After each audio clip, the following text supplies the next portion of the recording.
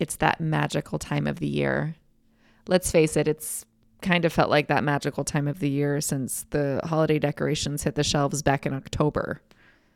The pressure to shop early and the fear of missing out, the FOMO, has never been stronger. There's a good chance that you probably have kids who are excited about the holiday season, mostly because of the anticipation of the gifts that are to come. If that sounds like your kids, you are not alone. Today, we're talking about simplifying the holiday season, staying focused on what matters the most, the real reason for the season. Sometimes as parents, we shift the narrative towards the gifts and the presents and the getting without even noticing it. It is never too late to start teaching and emphasizing the things that matter the most. Family togetherness, connection, religion, whatever that is in your family. Hi, this is Danae. I'm the founder of Simple Families. Simple Families is an online community for parents who are seeking a simpler, more intentional life. In this show, we focus on minimalism with kids, positive parenting, family wellness, and decreasing the mental load. My perspectives are based in my firsthand experience raising kids, but also rooted in my PhD in child development.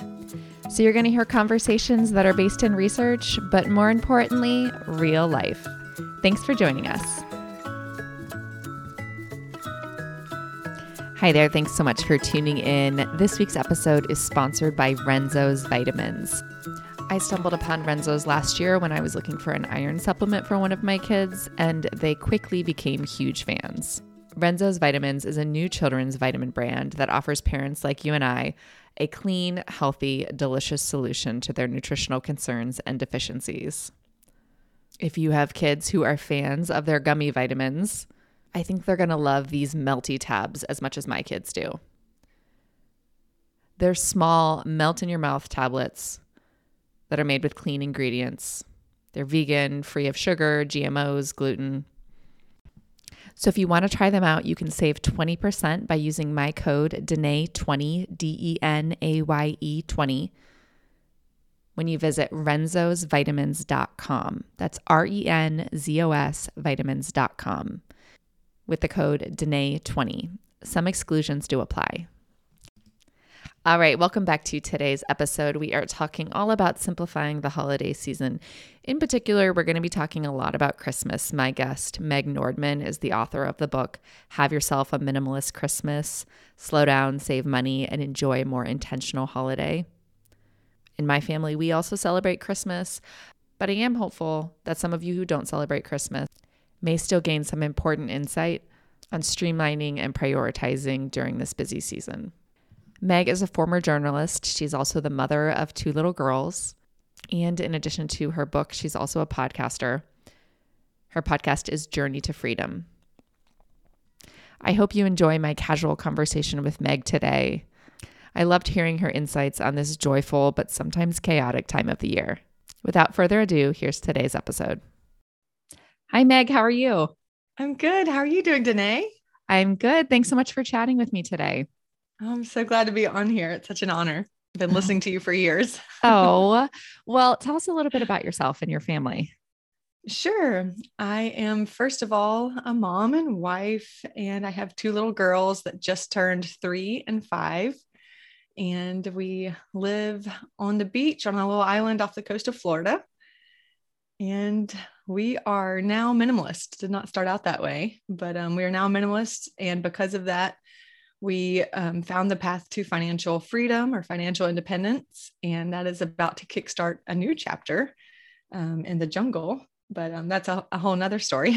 But I'm also the author of a book that came out last year, and you so graciously wrote the foreword for it and recorded the foreword for the audiobook. And it's been fantastic. And I'm enjoying getting to talk about this subject because it was a big change for me. Well, I absolutely enjoyed your book, and I think it's much needed.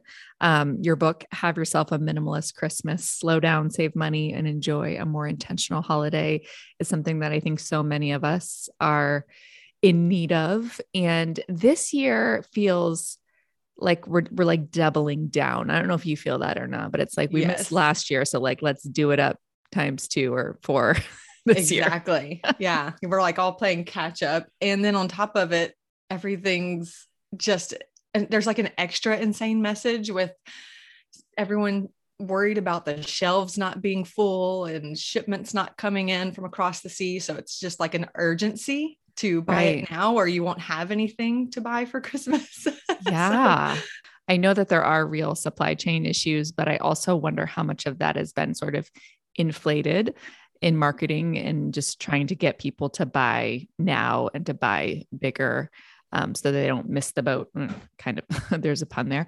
So you don't miss the boat on getting what you think that your kids might need. I've definitely heard some friends who have said that they went and they bought all the gifts early, and now the kids are, making the Santa lists, and the Santa lists are all different from the things that they already bought for their kids. Of course. Doesn't it Right. morph like every week or something? Yes. Yes. So today, let's talk about a little bit about having a minimalist Christmas, or maybe not even a minimalist Christmas, but a more simple Christmas or holiday season, whatever holiday season it is. Everyone listening celebrates. So do you feel like you started moving towards a simpler holiday season immediately when you started moving towards a simpler life, or did that come later? It came later. So I actually moved towards minimalism first. And just to give a very brief synopsis, because I know we don't have a ton of time, but I used to be an extremely busy person and a yes person and a fast-paced career, and I was a shopaholic, and I was basically a hoarder. There weren't rats or anything. It's not like the hoarder show, but I never let go of anything in my life. I mean, everything was special and keepsakes, and every tiny trinket and piece of paper, it seems, had some reason. I had some reason to hold on to it. And it wasn't until my husband, or then boyfriend at the time, moved in, and he was already a minimalist from being a traveler. And he was just kind of a nomadic person with a backpack, and he'd already released everything. And then he moved into my insane apartment, and we decided to move to Florida and pack up all my stuff. And I decluttered for the first time after reading Marie Kondo's book, after a suggestion from a friend. And I asked, does this spark joy, for the first time? And that helped me declutter a little bit. It felt like a big deal at the time, but it was not even scratching the surface of all the many types of questions you have to ask and all the psychological reasons of why we justify holding on to things. So I still moved with just unbelievable amount of stuff. I mean, we're talking an SUV packed, a huge trailer behind it, and a U-Haul truck. And this is for just little young me, basically a single person, because my husband didn't have anything. But and isn't it funny that it's easier to pack stuff up and move it across the country than it is to get rid of it? I know. It's not an easy task. It's a huge, heavy, literally heavy task, but yet on some level it's easier than going through it and getting rid of it. It is great that we downsized, though, because when we arrived to this little place on the island here, I mean, it's 700 square feet, and it comes with little 1960s miniature closets. So I arrived with all this stuff, and then I immediately had to downsize a little bit because I couldn't physically fit it in the house. And then after about a year of living in that state, where, I mean, it was just suffocating, like claustrophobia from the amount of stuff I was still trying to keep and hold on to, I had to really start looking into minimalism, this random word my husband would throw out there. And that also coincided with me having my first child. And you accumulate so much more stuff when you have a baby. and people were very generous, and I'm grateful for it, but my goodness, I received so much stuff. And then after trying my first attempt as a minimalist mom and scaling back on all this child stuff, then I had that first real Christmas with her as a 1-year-old, and I went completely overboard. I just anything that I had learned about minimalism went out the window. I had no budget. I had no set calendar of what we were going to do. I just wanted to do everything. And I just was overly excited about being the magic maker. I feel like that's part of my job duty as a parent or a mom. And I know that's a whole nother thing we could unpack, but yeah, I just ended up very overwhelmed. Everything felt very chaotic and stressful. I felt like I was dragging my family around. My poor husband was just exhausted from all the local holiday events that I insisted we had to go to for tradition's sake. And because I was trying too hard to establish the traditions, and then I had everything under the sun. I bought everything my child could need for the first 5 years of her life in one Christmas. And by the time, the day after Christmas arrived, I was just kind of sitting around looking at it all and like, what did I just do? And so it's been over these, handful of years, I've pretty quickly learned how to start scaling back and being more intentional and simplifying that to now Christmas looks like a totally different thing for us. Yeah. So, and it inspired you to write a book. Yeah. Yeah. It really did, because I was seeking that information after that first Christmas in all these minimalist Facebook groups that I was in to like help me through the decluttering process. And there's a lot of like minimalist mom type groups. And around every fall, the same questions get asked. There's always new people that are interested in simplifying and minimalism, slow living, simple living. And so every year there's a new wave of people asking the same questions over and over again, the same questions I asked 5 years ago. And so it finally occurred to me that this was what I wanted to write about. I was like, I can answer all of this because I've lived it. I have been that person on the other extreme. And now it doesn't feel this way anymore. And it also wasn't just new people. It was people like myself who already felt like they were minimalist. Like I felt like I already had this under my thumb. And then society and like culture, traditional pressures, it all still crept in somehow, and sabotaged all my previous efforts.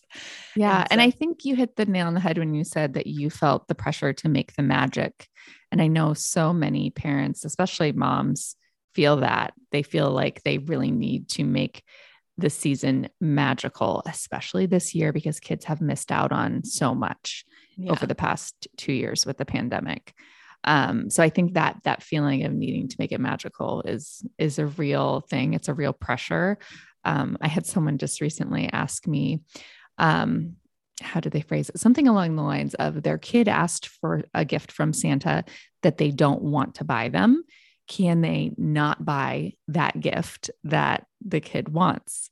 And I'm thinking to myself, well, you are Santa, so you do get to make the decisions here. But it is funny because we feel like we don't really have a choice in the matter, but we do. I think about like my daughter this year really, really wanted Gotta Go Turtle. Do you know Gotta Go Turtle? No, I don't. Okay. I've talked about it a couple times in the podcast. Anyone who listens regularly will be well familiar with Gotta Go Turtle. It's this silly toy that poops kinetic sand. And it's a turtle, but so it's spelled Turdle, like turd. Oh, Gotta go turtle. And it just poops kinetic sand. And it is just so dumb. And that's all. Brilliant. Right. And she just really, really wanted that. And that's what she was going to ask Santa for. And I told her no, that Santa was not going to bring her that. Santa doesn't have Gotta Go Turtle. And I just said no. And I said, I don't like it. And I don't want it. I don't want it in our house. It felt hard to say those things, to say no to something that she really wanted. But I also think I would have felt uncomfortable if I had bought something I really didn't want in our house. I don't know. Does that resonate with you at all? Absolutely. Absolutely.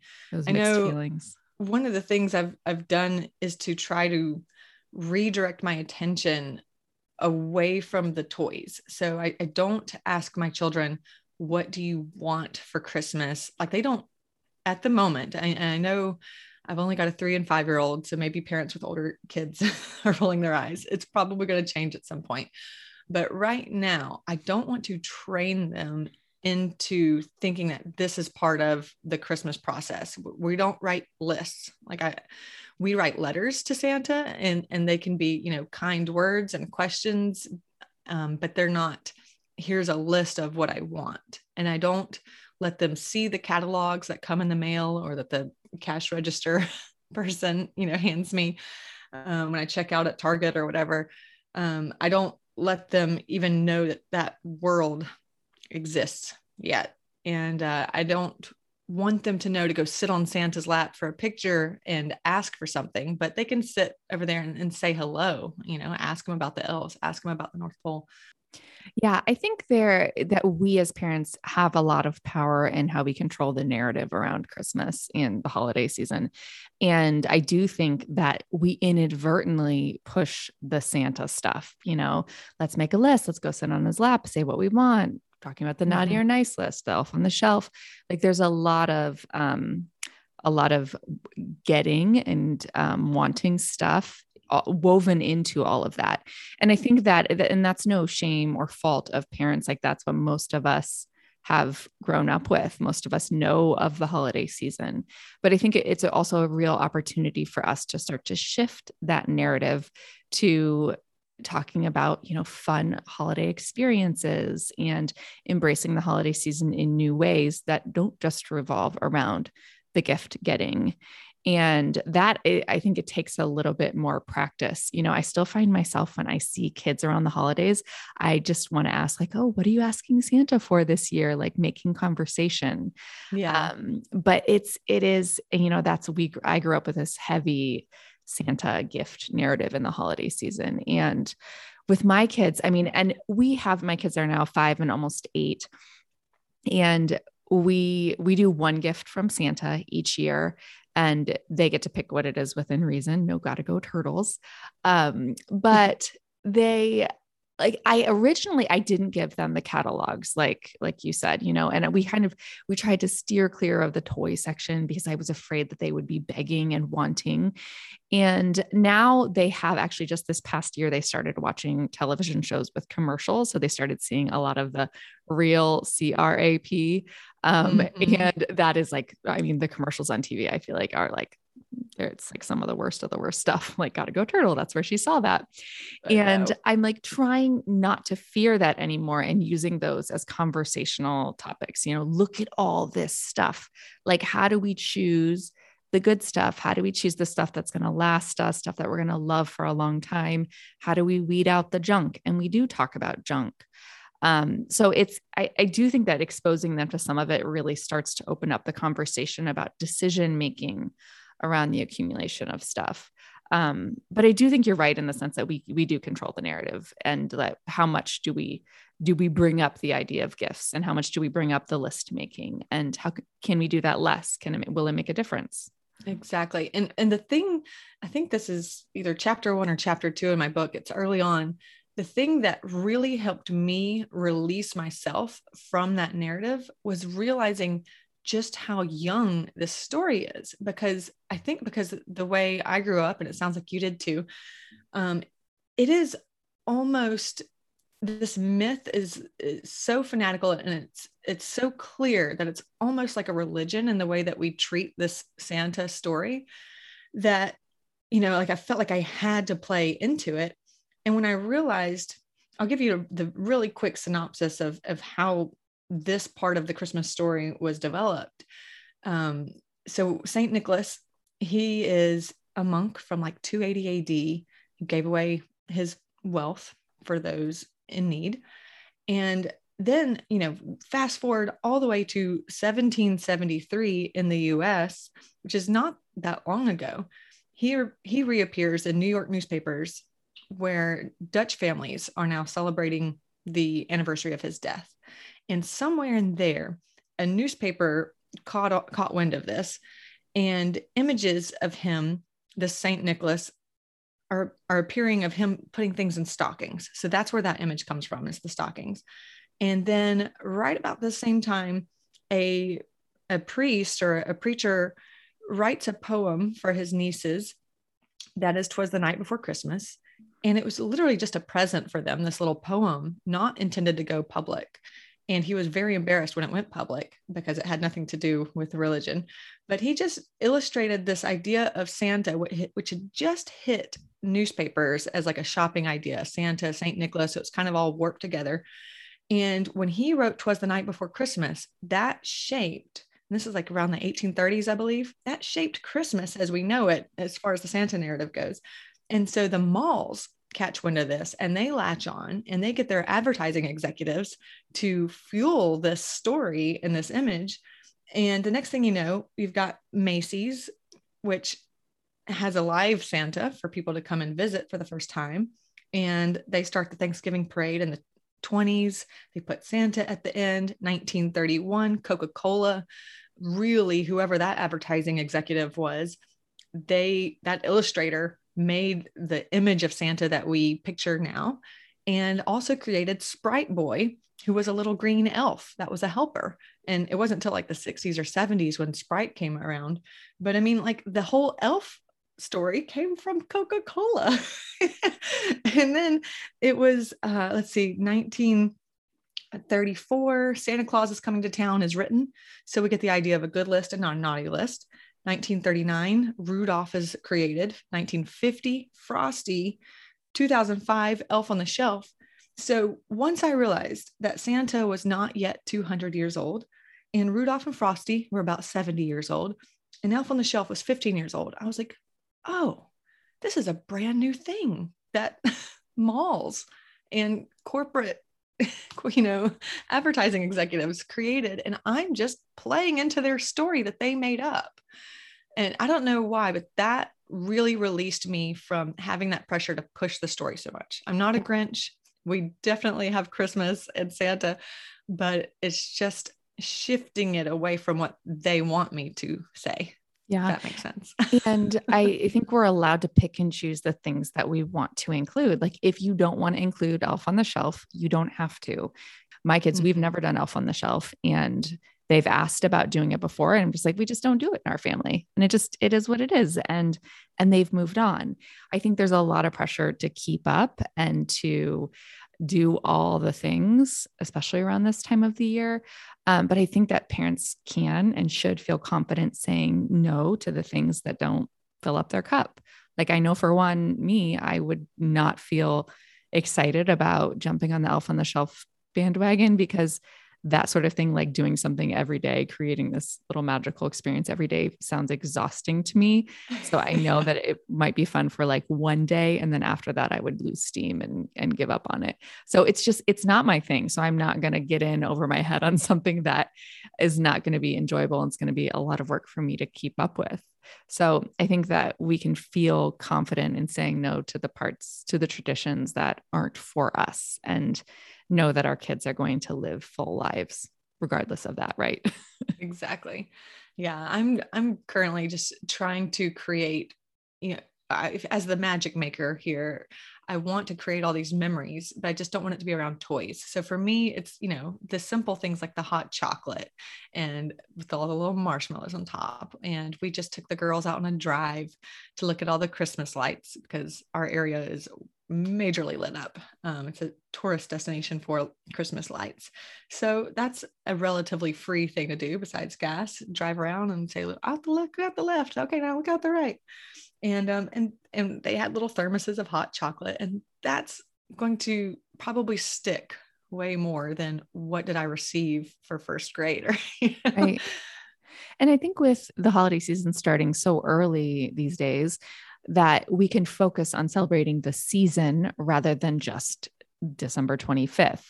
And I think there's so much buildup when it's like you're counting down the number of days. And then what is the buildup really for? The buildup, I mean, let's admit it, the buildup is about when the presents arrive, when you get to tear into the pile of presents. So like, what if we just instead focused on the time leading up where we are gathering with family, gathering with friends, seeing the Christmas lights or seeing the holiday lights and going to see a show, whatever the experiences might be, and making that the part of the narrative, right? We're in the holiday season. We're not just, it's not, the holiday season isn't just one giant buildup for December 25th. It's a whole time to be celebrated. And that's really what I'm trying to do with my kids is we're enjoying this time, not just viewing this as a waiting game, until the 25th. So also, I think, yeah, oh, sorry. No, go ahead. I was just going to say another thing that I've since learned after that first Christmas or two that was pure chaos and very overwhelming and full of stuff. I now I curate my calendar. I edit my calendar well in advance. So I sat down on November 1st this year, and I talk about this in the book about hard plans and loose plans. But I want to make sure, like we were talking about, I fill up this season with more meaningful memories rather than it just being the toys on the 25th. But I have to be really intentional about that pacing, or else I will wear us all out. Yeah. So I really sit down and I'm like, okay, one tradition that I absolutely love and have stuck with is I take the girls, just as girls, to go see the Nutcracker Ballet every year. I did it before I had kids, and it just resonates with us as a family. We really love the Nutcracker Ballet. So I have to find, hey, that only has 2 showings, and I need to figure out which date in advance fits our family schedule and budget for those tickets because they're not cheap. And then we also there's the symphony that does the Christmas carols, and when do they light up the Christmas tree downtown in the plaza or the Christmas tree on the pier on the beach? Those are 2 totally different events. Do I want to go to both or just one? And so we have just an insane amount of activities we could do. Is St. Augustine, Florida. It's wild for Christmas. But to sit down and figure that out in advance and put them in the calendar, make sure I don't have 5 things in one day or 5 things in one week even. And then once I've established that and I've bought the tickets in advance, so I'm not sweating it in December, and I know I'm not spending any more money on events, all these other mom friends that are so wonderful that text me and say, hey, we're heading out to the Santa hayride through the corn maze or whatever it is. I mean, there's just constantly something I can politely decline. And that's another thing I talk about in the book is how to do that gracefully. But because that used to be very difficult for me. And how to just keep that slow pace going and work in all the small loose plans, which are the things I mentioned, like looking at lights or having hot chocolate or watching a holiday film. They don't need a date attached to them. Loose plans I can just slowly work in. I don't actually have to write them into the calendar, but I write them off to the side. So I know that, okay, I really wanted to watch Charlie Brown Christmas. We don't have anything going on this week, so maybe I'll loosely plan for us to snuggle up and watch that week. So yeah, I love that. And I also think that sometimes we put really big expectations on these sort of events.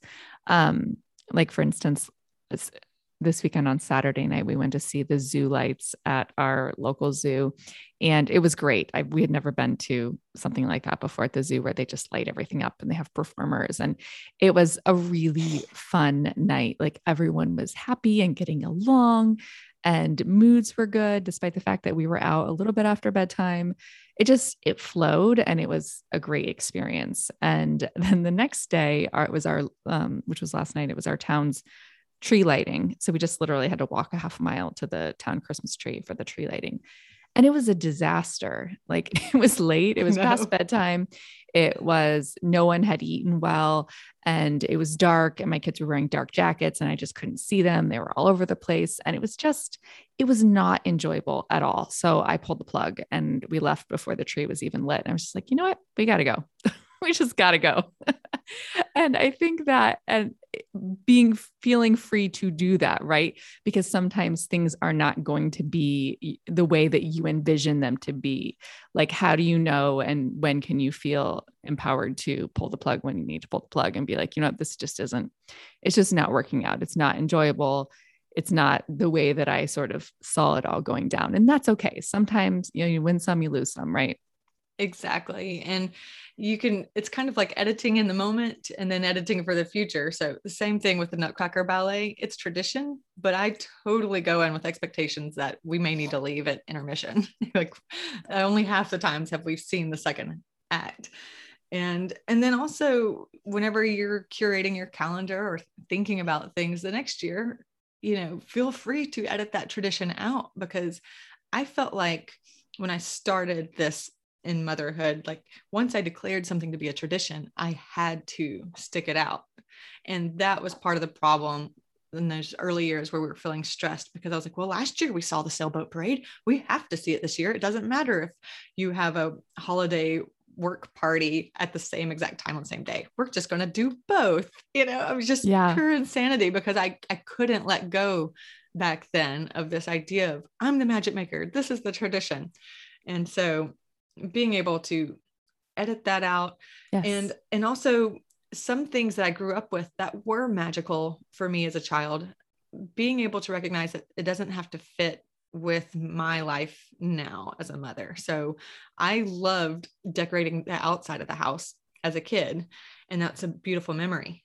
Right. And I agree. I think that we can feel a lot of pressure to have a lot of decorations at our houses, but I don't think we have to own it to enjoy it. I mean, there are so many other places, public parks, other people's homes that you can drive by. If decorating your house doesn't fill you with joy and it feels like a lot of work, then maybe you take a break from that for a couple of years, or maybe forever, whatever suits you. I think that we can feel a lot of pressure to do all the things every year, but maybe this season of life, you don't, maybe you don't decorate, maybe you don't send holiday cards.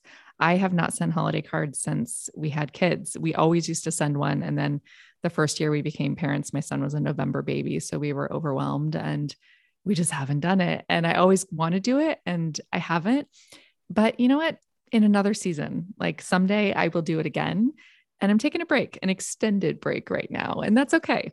Same here. Same here. I did it before I had kids. And then that very first year, again, I have an October baby, same thing. So I ended up sending out Valentine's cards with photos of her instead. And I thought, I will make this a tradition. No, that was just 1 year, and that's okay. I've gotten over the card creating. And there is a lot of pressure around tradition and doing something every year. And I think keep up traditions that feel good and that are enjoyable, and feel okay letting go of the things that are not. And you're right. Like if you really felt inspired, you would have kept up on those Valentine cards, and you didn't, and they went by the wayside, and life goes on, right? I don't think does it feel like a big loss to you? No, it really doesn't. I thought it would, back then, but it doesn't. No, but I'm realizing a theme here as we're talking about this. So much of it is giving yourself the permission to opt out, just over and over. Like, and that's almost the point of 2/3 of this book. It's just, you don't have to. I know you think you have to, but you don't. Right. And so much of it, we do it for our kids, and then the kids don't enjoy it or don't care about it, or it's not important to them. And we have somehow inflated this idea of what our kids want / need / enjoy. And it doesn't even necessarily align with what they want in the holiday season. Exactly. I know another big question that was asked a lot, it's probably the big question that prompted me to want to write the book, is how to ask family as a minimalist, how to ask them to not give so much or to give it all. Because so many people have scaled back, they've decluttered, they feel like they've got a handle on their house now, or they're getting to that point. And then Christmas comes, and even though they have been very intentional about what Santa brings, other people, friends and family, it feels like they're wrecking that. Like a lot of people that I've seen ask the question in Facebook groups, they feel like someone is doing it on purpose, like they're trying to sabotage you. It's a big question there. Yeah. And I think we have to give time, because even though you have made this change and you're moving towards a simpler holiday season and a simpler home, It doesn't mean that everybody else around you has. And they may even doubt that you are going to stick it out. I know that my family definitely doubted that I was going to stick it out. So I think with time, they'll see, they'll come to your house, they see how you live, they see the changes that you've made, the changes not only in how you're keeping your stuff, but also the changes in your personal well-being and your mental health. And they'll see that, oh, like, this is not going away. Like, this is going to stick around, and like, this is how they live. And naturally they will start buying differently, but it may take years. Like, it may take 3, 4, 5 years. Have you seen people start to buy differently just through watching you? Absolutely. My mother-in-law, who is probably one of the more avid gift givers in my life. I have a best friend and my mother-in-law, and I know gifts are their love language. And this is year 5. She asked me, she said she'd like to give an experience and to please let her know which experience gift. I was like, oh my gosh, she's been listening to my podcast. That's another option, right? Start a podcast and talk all about it. Write a book about it. Make it impossible to ignore. No, I do. I think that it comes with time, with conversation too, with tactful conversation. And it's never personal. Like, I don't know, maybe I'm ignorant here, but I would say that there have been very few gifts given just to like incite irritation in other people. Like, I think generally gifts are given with the best of intention. They're given to light up others with joy. Very rarely do I think gifts are actually given with malintent, like hoping to upset someone. So I think that we can rest assured that if you are getting gifts that you don't want, they were given in good spirit with a good heart. So I think rechecking your intent and making sure that you're not misinterpreting that, because it does, people do misinterpret that. They do a lot. And I think a helpful thing to remember is that whole dopamine, oxytocin cocktail boost that people get from both buying the gift and then giving it and receiving it. But a lot of people who do associate gift giving as a love language, there's this strong dopamine and oxytocin boost that they're getting from it. And so, to look at them with love and compassion and give them a hug and a smile and a thank you graciously, and know that this is just a feel good moment for them, and to release that need for it to feel transactional, and then also, besides just dropping hints through how you live your life and how minimalism or simplifying is helping, to feel like you can start the conversation about setting limits. So my family has kind of experimented, my extended family, every year, it seems. So like one year it was probably like a money thing, like a cap, like no more than $50 or $100. And for one person, and we all would pick that. Another year, it was just books. We all agreed, okay, find a fiction or a nonfiction book. You pick your person and your favorite book that you'd love for them to read. We did that. That was a really successful year. So setting some kind of limits, maybe it's just the grandkids, just the kids, nobody, 19 and under or something like that. And then also providing lists, I think in a digital format can be helpful. For me, Pinterest has been a really good thing to create a Pinterest board, because I know you can make Amazon wish lists, or you can make probably lists on Target and Walmart or anywhere. But Pinterest, you can save links from anywhere on the web. And so I've kept a board for my children. I keep a board for myself, though no one ever asks. But I think that's a really good way. So if a family member says, well, what is, Etta into now that she's 5? I'm clueless. I don't know what 5-year-olds like. Then I can be like, here is a board with some ideas for you. And I know that everything that's pinned on that board would be something that would be enjoyed and useful and less likely to feel like clutter in a quick span of time, Yeah. Let's talk a little bit about the joy of giving gifts. So my son is maybe the most enthusiastic gift receiver I have ever seen. Like he needs Aw. to be in the theater. He will literally, like when my my mom gave him a birthday gift and she watched him open it on FaceTime because she's out of state, and he literally like fell to the ground with excitement, just so excited about these Beyblades that she got him, which she already has Beyblades. But it was just this overwhelming burst of enthusiasm. And I know that she was equal, almost probably not falling out of her chair, but like almost as excited to see him open it as he was to receive it. And when you have kids like that get so excited, it feels like a real joy to watch them light up and know that you brought that joy. Yeah. But the flip side of that is like he's the kid that puts the Beyblades in a drawer and then doesn't touch them for 6 months. Like he really, like he was so excited about getting them. And I maybe have seen him play with them twice in the past like a couple of weeks since he got them. And so it's just like you have to like keep both things in mind, right? Like there's that joy that you get when you open that up and open the gift and when you give the gift. And then also the reality of what comes after the joy, like what is going to happen to that gift after the joy has passed, because that significant joy often is fleeting. Yeah. So like, how is that? And that to me is really at the heart of the experience gift, right? I want to give an experience gift that is going to light up a kid and create an enjoyable memory and also not create clutter. But it's hard though, because, I think so much of our culture is revolved around the tangible gifts. Yeah, it really is. I'm still, I haven't answered my mother-in-law yet on the experience gift thing. And so I'm pondering that too, of like, my kids are really excited about the idea of going on a horse carriage ride. And so there's an experience that's kind of expensive and it's going to last maybe 30 minutes, I guess, to go around downtown in a horse ride buggy. Or do I propose horse lessons or ballet lessons or a zoo membership? I mean, there's so many different directions I can go with this, but yeah, even the experience could be a fleeting thing, but then again, the memory might last forever. Yeah. And it will in some way, shape, or form. I think young kids, the way that their memories are stored are different than adults, especially really young kids, like your 3-year-old.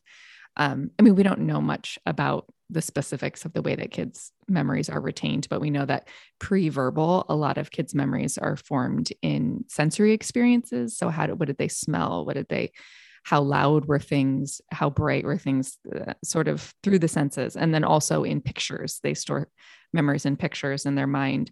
So later when they're going to retrieve them, once they've acquired language, sometimes it's harder to retrieve those picture and sensory based memories, because as we get older and our language is more advanced, our memory is stored more in words in our mind. Does that make sense? Yeah. Yeah. So maybe the horse carriage ride would be a great one for little ones. Right. And, even if they're not able to retrieve that memory, it doesn't mean that it's lost. It's still stored in there. It's part of like building the relationship and building up positive associations with the season and with animals and all the things. I don't know. I don't think that, and I think so, some people that think, oh, they'll forget about it, they're not going to remember it anyways. You rest assured that that memory will be stored within them. They might not be able to recount it word for word when they get older, but it's not going to leave them. It's not fleeting.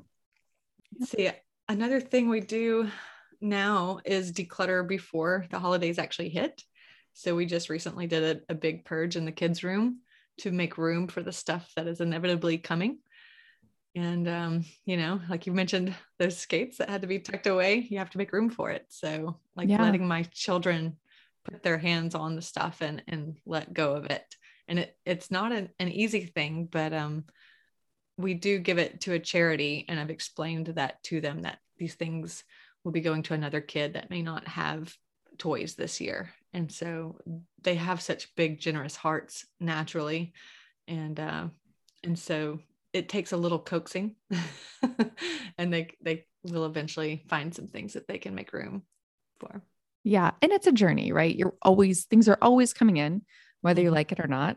Some things coming from school or from daycare or wherever. And birthday party favors. Right. Yes. Yeah. I feel like I'm still trying to get rid of like the Halloween trinkets that somehow dripped into the house, and Yes. um, kids develop some kind of strange emotional attachment to plastic fingers.